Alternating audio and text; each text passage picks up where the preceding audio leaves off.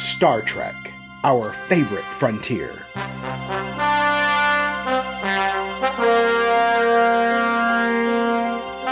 These are the podcasts of Aaron and Polly, their ongoing mission to explore all things Trek, to seek out cool things and pick them apart, to boldly complain as no one's complained before.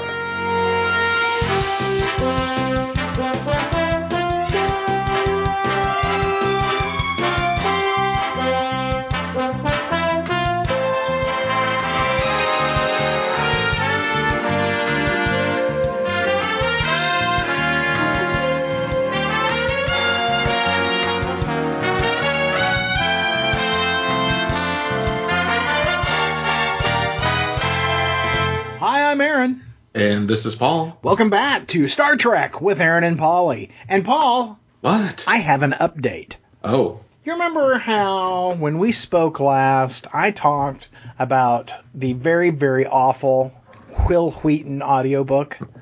Yes. And if you'll recall, Yes, I said that I had 2 hours left and I would be done, of this 20 plus hour book, this audio book. I had 2 hours left. You remember me saying that? Yes. That was wishful thinking on my part, Paul. In reality, I had 6 hours left. Oh, God. Did you finish it? Ask me how much I have left, Paul. 2 hours? 2 hours. I've got 2 hours left. Has it gotten any better? No. God, it's terrible. God, that's a long time investment into something you don't like. It is really awful. Really awful. The things that I like about it, I like a lot. But boy, the rest of it is just awful. And the main reason that it's just awful is he just repeats himself all the time.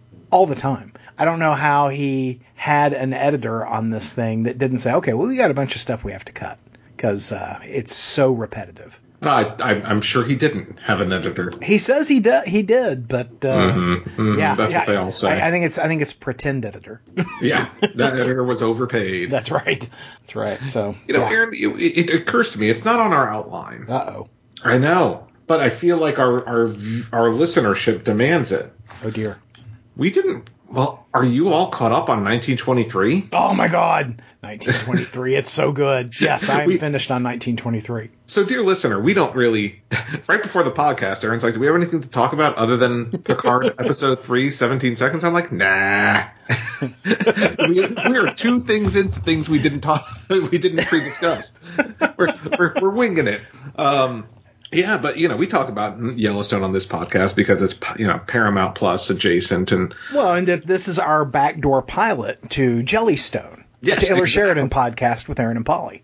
Well, before we get into that, I noticed the other day that something said Showtime is now available on Paramount Plus. Is that an accurate assessment? Do you know? Yeah, because Showtime and Paramount Plus are merging. You'll no longer have the independent Showtime app. And that's also why your Paramount Plus bill is about to go up. Oh, okay. Well, Yeah. Because that seems like a great idea. But, here's my thing is up until about 2 months ago, I had the Showtime app and I discontinued it because I never used it. There's nothing over there I watch. I picked it up because my wife likes that show Dexter and they had the final season reboot thing. And so she watched that. But there's nothing over there I watch. Well, now you can watch American Gigolo. Ugh. Yeah, I'm going to pass on that. You're going to pass on the Gigolo? If it was, Punisher Gigolo, maybe that would be the thing. Well, how do we know it's not? John Bernthal's in it. He might be punishing. Why can't... I would think that the word Punisher punishing would... some ass is what he's doing. I would think that the word Punisher would appear somewhere in the title. No, I think it's American Gigolo : a Punisher story. A Punisher story. No. Well, yeah, so Paramount Plus... I'm looking, Paramount Plus actually has some decent stuff on it lately. Mm-hmm. We've got the new Top Gun movie. They just put that Babylon movie that I have a curiosity about with Brad Pitt. But that's good because there is no active Yellowstone show. Well, I guess there is a Taylor Sheridan show in Mayor of Kingstown, but I'm behind on that. I am halfway through season 2. I haven't even started season 2. I'll have to get caught up. We'll discuss that on a future episode. It was all I could do not to call you over the weekend when I watched the most recent episode. And it's like, oh no, he hasn't even started yet. Is it good? Yeah, no, it's good. But there's a moment it was like, oh, but I wanted to talk to you, and I can't because you're so far behind. I'll get caught up. You're so remedial, is what I mean. Oh well, it's like 8 episodes. I really got to get caught up. Yeah, but I have time because now my Sunday nights are free because 1923 has ended for the season. I had predicted that this season would end with Spencer walking on to the ranch and that being it. Yeah. We wouldn't get to see any ass kicking. And I was wrong. You were wrong. He's nowhere near the ranch. He is still way out in the middle of the Atlantic Ocean, or whatever ocean he's in. He's still on the other side of the world. He's nowhere near the ranch. Yeah, he is. Which, I will say I'm a little, let me preface this by saying I actually quite enjoyed this first season of 1923. But episode 8, the season finale, left me in a place where I was pretty pissed. And why is that? Because I'm like, this is stupid. Like, it's a prequel. Just give me a complete story. Just give me 13. Just give me a 13 episode complete story. Why are you giving me 8 episodes that literally resolved nothing? Right. Nothing has been resolved. It's not like most shows where this first season ends and some stories are resolved and new threads are set up. No, literally nothing has been resolved. Yeah. Yeah. In fact, most things aren't even close to a resolution. No, you're right. I mean, we're going to spend another 8 episodes or more with Spencer getting to the ranch and kicking ass, and then waiting for his wife to show up, right? Yeah. I mean, yeah. And if the first season was any indication, he's not even 50% there. Right. Yeah. Yeah. Maybe it's going to be 3 seasons before he makes it back to the States. It might be. I mean, they might really be planning for a long haul. It'll be 1928. Yeah. By the time the show ends. Yeah. Yeesh. I got to tell you, while I hated the conflict between Spencer and his wife's ex-fiance, yeah, so satisfying to see him throw that guy over the rail. Oh, he tossed him off the bridge. And he's like, oh, it was an accident. Yeah, I didn't mean to do that. I didn't mean to flip him over my shoulder. Off the deck of a cruise ship. Yeah, I mean, he might as well have spiked the ball. I mean, it was just, yeah. Very satisfying. Yeah. No, I really enjoyed 1923, and like we said, with now we've got Mayor of Kingstown is probably, I think, wrapping up in the next 1 or 2 episodes, maybe. Yeah, it doesn't have much left. But one more thing about 1923 that I'll say is, as if you didn't have enough reasons to hate Timothy Dalton's character. They then bring out that he is a sadist. Oh God, yeah, that was unexpected. Yeah, and then he's got the one girl beating the other girl and just beating her, and finally he gets her to where she's enjoying beating her, and then he makes them switch positions. I mean, I'm like, God, this guy is awful, and it's on the one hand it's very amusing, right? Just how terrible he is. And on the other hand, it's that same thing that you have in Yellowstone where he's just, it's not bad enough that he is capital and greed over everything. It's also that, he has to twirl his mustache. Yeah. And I was rather surprised. It's like in the last 2 episodes of 1923, they discovered that they could show boobies. They could show boobs. They can show anything. Yeah. It turned into an HBO show after dark. For those last few episodes. Yeah, it was real sex with Timothy Dalton. Yeah, the beating of the naked woman, I was just like, this is not my thing at all. Yeah, that was not comfortable at all. Watching it with your mom, I thought 1923 would be an okay show to watch with mom, but not so much.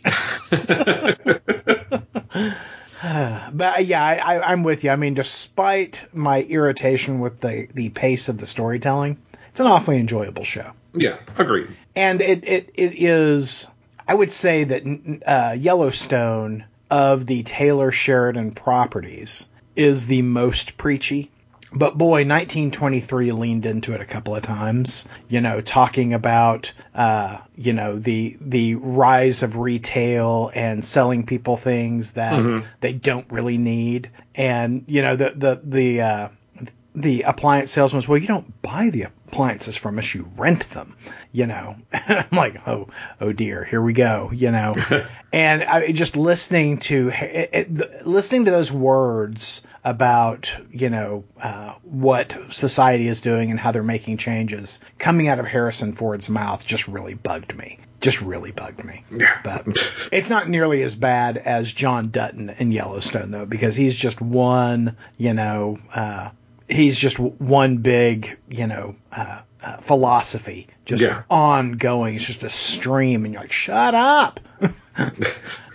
But hey, Harrison Ford remembered he could act in the last half of the season. Yeah, in the last half of the season. So I appreciated that. Well, and I appreciate that Helen Mirren was doing wonderful things all the way through. Yeah, all the way through. Yeah. And Spencer. I think Spencer's going to be the run, because that's his name. I don't know what his real name is. Yeah, I really like that character, and I like his wife too. She doesn't bug me at all. Yeah, no. But anywho, I'm looking forward to the next season, whenever that's going to be. Yeah. As far as I know, they haven't started filming it. Well, I think you got to hurry when your cast is as old as that one is. Yeah. Yeah, and you're speaking of old casts, I heard Jonathan Frakes say something last week that made me sit up and take notice. He made the comment that everybody in the Next Gen cast, other than LeVar Burton, are 70 years or older. Whoa! And I went, holy crap! Really? Yeah. He looks good for his age. He does, and I was taken aback by that. It makes sense, but I was taken aback by that. Yeah, that'll hit you. Yeah. Whew. It's Paramount needs to. Speaking of getting things before the cast gets too old, I was reading Chris Pine had an interview earlier this week. He's promoting his upcoming Dungeons and Dragons movie. That looks good. It does look good. I'm looking forward to it. I mean, I thought it was going to be stupid, but it looks really good. Yeah. That trailer is awesome. Yeah, hopefully it's as good as it looks. It kind of seems like Guardians of the Galaxy fantasy style. Yeah, and I'm down for that. Yeah, same here. But they asked him about Star Trek. They're like, "Hey, what's going on?" He's like, I don't know. He's like, I really want to get back to it. And then he says, I think it's cursed. He says, I feel like the franchise is cursed, though. Between Anton Yelchin, his passing and all that, and I think it's. They just cannot seem to figure out how to make a fourth Star Trek movie. And you can tell he's feeling pretty discouraged about it. Yeah. I think the cast would be more than willing to come back. And now, obviously, I think there were some issues with him specifically, which he didn't mention. The last time they had I heard that a script it was on hand was a money thing. Yeah, it was Chris Pine had a money thing, and so did Chris Hemsworth. Yeah. Because they wanted to bring Hemsworth back to play his father. And, they were both like, well, we get paid a certain amount of money for film now. And I'm right there. I actually agree with them in that context that, Paramount's looking to make money on this. There's money to spend. These guys get paid a rate, And, if you don't want to pay them on the upfront, pay them on the back end, if they're comfortable with that. But you got to pay them. Yeah. You're the ones that created this cast. This is your problem to solve. Especially if you cannot, especially if you literally can't proceed without that actor. Yep. Because clearly you can't. Yeah. So, hopefully I wouldn't mind seeing at least one more adventure. I think at this point you got to wrap it up because. Yeah. It's getting harder and harder to get them together. Yeah. So I think you do have to just figure out a way to hand off the baton. And quite frankly, Star Trek, what was that? 2009? Yep. So now we're 14 years removed. Yep. I mean, that's longer than the entire span of the Next Generation movie franchise. Yep. And TV franchise. Yeah. So I do think it's probably time to call it, but I wouldn't mind one more. Yeah. Well, the thing is don't get them back together if you don't have a story to tell. Yeah. And so first I would say check your script. And make sure you've got somebody writing it who understands Star Trek and understands these characters. I mean, there have been any number of stories of people with really good ideas that, Paramount didn't move forward with their scripts. And, there was a good script out there for Star Trek Beyond, but that's not the movie they made. No. They made this thing that has a great opening scene. That cold open for Beyond is fantastic, but the rest of it stinks. And, again, don't hire an actor like Idris Elba if you're going to cover him up in makeup the whole time. Yeah. I'll never understand why spend the money on an Idris Elba if you're not going to let him be Idris Elba. And how much more cool would that villain have been if you could have seen his face? Yeah. I'd much rather look at Idris Elba than that guy. And how many times am I going to say Idris Elba today? I don't know. I feel like I should have some shots lined up in front of me for this. Well, Paul, yes. Do you want to get in to 17 seconds? Are you flirting with me, Aaron? 17 seconds in heaven, Paul. That's what it is. 17 seconds. That's about as long as I can go. We're old.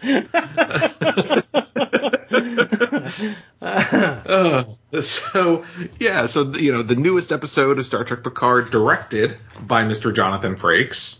Yeah, episode 3 and 4. So next week's episode will also be directed by one Mr. Jonathan Frakes. I got to tell you, I was not, if you'll recall, I was not altogether wild about episode 2. Yes. But I got to tell you, episode 3 rocked. It helped that things happened, right? Yeah, there was a lot of stuff going on. And I hadn't been watching, I think I was watching the previously on Star Trek Picard when I was like, oh, we got her name wrong, didn't we? Because I was calling her Vladik last episode, and her name is actually Vadik. I prefer my pronunciation because it suggests that she's descended from Vlad the Impaler. I mean, I would maybe. That's yet to be revealed. Exactly. Well, and that's what those big spikes are on that ship of hers, the Shrike. She impales people with them. Done. Yeah. We could have written this ourselves. That's right. But yeah, I rather enjoyed this episode. I particularly enjoyed when Captain Shaw got injured and he threw command of the ship over to Riker. Yeah, I like that too. Who immediately changes his tune. I mean, Riker is all, you gotta attack this guy. You gotta go into him. And then, he gets the reins of command and he's like, we gotta get out of here. We can't be here any longer. We got to get. Well, and I love that, like, they've been standing on the bridge, right? They've been arguing. This ship has been there. The Shrike has been there. They've been confronted by the Shrike. But it's only until after Riker is given command of the ship that he's like, shoot a 4-ton torpedo and then, blast it, and the blast can get it and help us get away. I'm like, you could have come up with that before Shaw got injured. But you waited. You waited until Shaw was incapacitated to actually be a good captain. That's right. You knew he was fragile. To be helpful, you waited. Yeah, but yeah, and that was, I loved seeing, and of course, that's that. You see Riker up there, you see Picard up there, and he's yelling at LaForge, even though it's not the LaForge we know. You got Beverly Crusher out there, in sickbay. It was nice and warmy in my heart. Yeah, it was good. It was. I very much enjoyed the episode. I really enjoyed the scene between Beverly and Jean-Luc, where she's explaining why she never told him. Yeah. About, his little boy child. And, I was initially kind of had my back up against it because her whole comment that, I could protect him, as a mother, I could protect him, but I couldn't protect him from your enemies. Mm-hmm. And there was a part of me that's like, no, come on. He's not, Captain Picard's not Batman. He doesn't have those kind of enemies. And I was like, well, yeah, I guess he does. I mean, there's Shenzon from Nemesis. Mm-hmm. A whole government created a clone of Jean-Luc to undermine him. But, there was also his Ferengi enemy who made a man look like Jean-Luc's son so that he could say, hey, this is your son, and look, his DNA testing is right, and then murder him, So, yeah, he does have those kinds of enemies. I mean, there's literally Q. Right. Yeah, and the Borg has come for him, time and again. So, yeah, I guess it is a little bit more personal. Because my initial objection was, come on, no, things aren't that personal, but they kind of are. So I thought that was a fair comment on her part. But obviously his outrage is fair as well. He never had the chance to be a father, even though he had said to her many times that he never wanted kids. We know that, people's perspective changes when that's laid out in front of them. Yeah, I thought that was a very well done conversation between them, because I thought it was really well written, really well directed and acted. Yeah, and because they both had fair points, and I think that's the thing. Someone's usually wrong in these conversations, and it's outright wrong. Like, Jean-Luc, you're an asshole, or no, Beverly's wrong. No, they were both had good points, but they were both wrong in this situation. Yeah, right? Agreed. They were both wrong. And so that is one thing I appreciated, was the maturity in which that moment was handled. Immediately undone by the fact that Picard basically just snuffs, or whatever. He turns his nose up at Jack as soon as he sees him again. He's like, I won't be talking to you. Yeah, cold shoulders him hard. Hard. Yeah, I was like, ooh, that's a little ugly. Yeah. But that's after he's found out that Jack knew about him. Mm-hmm. But still didn't want to meet him. Yeah.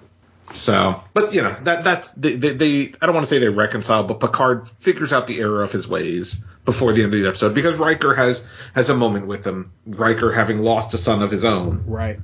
Which is where the title 17 Seconds comes from, right? Mm-hmm. In that it's that 17 seconds that it took for Riker to get from the bridge down to sickbay when Deanna was giving birth. And he was afraid that there was a problem in the birth, and they said, you need to get down here. And that 17 seconds, he was afraid that he would have missed his son, that his son would have died before he got there. And of course, his son was fine for a while.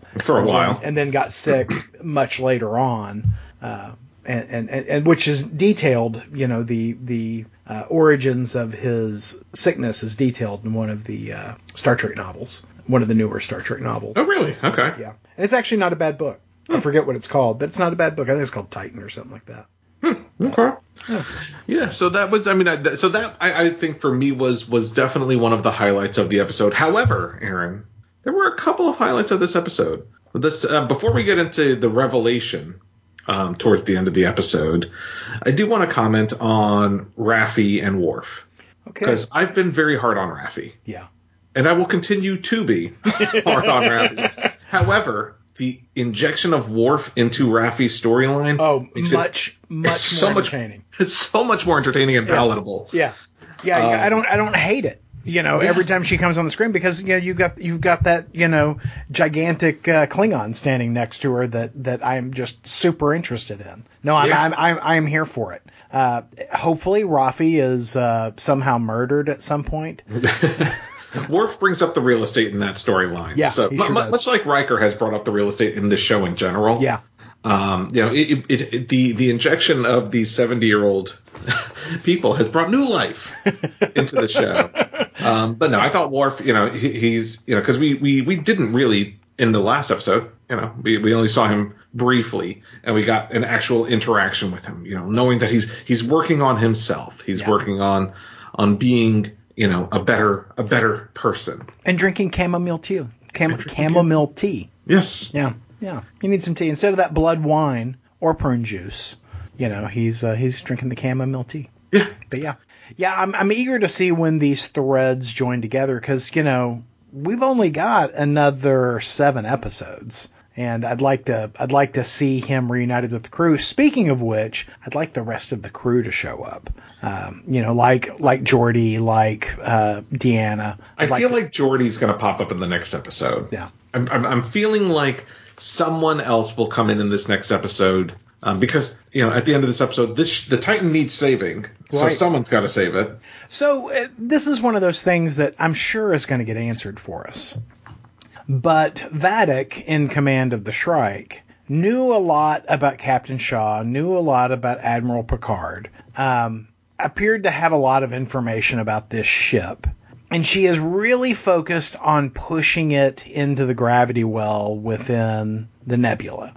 It just seems all very, pre-orchestrated, And what I find weird about that is that, even Captain Shaw didn't know they were coming there. So how much time did she have to prepare for this? It just seems weird to me. Yeah. Well, like you said, I feel like we will get more of that. We'll get some type of answer, in the next episode. Yeah. But Aaron, the big revelation. Well, so I feel like, well, I'll get to there. But the big revelation is that there are shapeshifters involved here. Yeah. And references to the Dominion War abound. I got to tell you, I about giggled when that happened. I wasn't expecting it, honestly. Yeah. Well, in fact, I didn't, when the guy fights Jack, I didn't catch that it was a shapeshifter. In fact, knowing that Lore is in this season, I thought maybe it was Lore wearing some kind of disguise because he had the super strength that an android has. And so when they revealed that it was the changeling later on, I was like, oh, that's fucking cool. But, I find it interesting, the injection of so much DS9, story, because ultimately Picard really didn't have anything to do with the Dominion War. Right. Certainly not on TV. He did in the novels, but not on TV. But, Terry Matalas, showrunner Terry Matalas, has said that they have not revealed all of the, legacy characters that will be showing up. Mm-hmm. I am certain we're going to get some Deep Space Nine people. And that's where this leaves me, right? Yeah. I'm kind of feeling like, now I'm feeling like there may be an injection of DS9 characters coming as well. Not the least of which, we know Vadic, we know the potential of the Dominion, the shapeshifters, connection. But there's still very much reference to that there is still a big bad out there that we don't know. Right. And I don't know if that's Lore. If it's Lore, feels like a bit of a letdown because we already know he's in the show. Right. But I feel like it can't be Lore, right? It's got to be someone bigger. Right. Yeah, I mean, we know Moriarty's coming, right? Because we've seen that in the clips. I figure there's got to be at least, if there is not an additional big bad, there is some reasoning behind Vadic that I think will be made to understand. And I got to say, I'm going to be surprised if we don't see Nana Visitor in this season. And I would, if we could also get either Colm Meaney or Siddig Alexander. Oh man, please. I would, and preferably both, but I will take one or the other. God, or Armin Shimmerman. Just give me the entire Deep Space Nine cast. You know what? Just give me a DS9 back. Just get rid of this Picard. That's right. But yeah, I mean, there's no reason not to. I agree. Because they're all still working. Mm-hmm. I'd love to see them. Obviously, most of them are younger than 70. Exactly. Well, and I follow Nana Visitor on Instagram, and she looks great. She looks great. That it's that whole dancer thing. She's got 0% body fat, and just looks great. But yeah, Worf mentions in this episode that a trusted friend gave him the information about the changelings, and that's a reference to Odo, who played by Rene Auberjonois, who has since passed away. And Paul and I met him, and I found him to be a delightful, charming man. Yeah. I just giggled. I love Deep Space Nine so much, and I just finished my Deep Space Nine rewatch. I dug it, and I'm very excited about the possibilities of bringing in some Deep Space Nine characters. I mean, even just for a cameo. Yeah, there's got to be something, right? There's too much. This is far too connected and too many references to DS9 and there are for it not to have something. And there are so many comments like the story could be going forward. I mean, people in the production of the show, Terry Matalas, for instance, are talking about, what comes after. Mm-hmm. Jonathan Frakes has said some things. Patrick Stewart has said some things. All very cryptic, but it suggests to me that they're setting a table for, future shows in this space. And I'm excited about that. I mean, you could bring Jake Sisko in as a member of the crew. Right? Yeah. Well, at this point, he's probably old enough. Well, he's going to look like Tony Todd, right? So That's right. But Tony Todd's a little little long in the tooth right now. Yeah, but he's going to look just like Tony Todd because, Tony Todd played future Jake. So He did, Tony that's Todd right. can play him. So, yeah. Make it happen. Yeah. We can write this. That's going to be my motto this year. Well, I very much enjoyed this episode. It's one of those things I was like, the pacing of episode 2 really bothered me. But I think it bookended by 1 and 3. Viewed like that, I don't think it would bother me at all. Yeah. I'm still on my kick. I know you are. You're still like, hey, could have been a 2.5 hour movie. Cut out all this Rafi crap. Could have been 2.5 hours. I'm still holding true to it. Yeah. But it's awfully good. And I got to tell you, I'm loving the ship effects. I got to tell you that Titan design is gorgeous. It is. I think they really hit a strong note in that. So, no, I'm happy with it. So, looking forward to episode 4. Me too. Well, hey, we want to know what you thought about all 17 of these seconds. Give us a call, 682-800-3494. That number, once again, 682-300-8494. And if we use your voicemail on the show, you could win a coveted, valuable Ideology of Madness surprise. You can also hit us up on social media, IOM Geek on Facebook, Instagram, or Twitter. What a deal. Well, here we are, 3 episodes into the show. We are 4 episodes into Star Trek with Aaron and Polly this season. I tell you what, nothing can go wrong here, Paul. It's on cruise control. You just jinxed it. We're doing warp 9.999. You just jinxed it. Warp 11. All right, guys, we'll do it next time. Catch you then.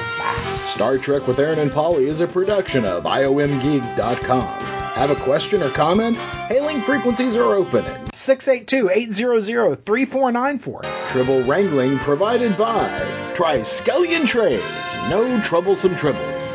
Mr. Aponte's wardrobe provided courtesy of Garrick's Clothiers, conveniently located on the promenade.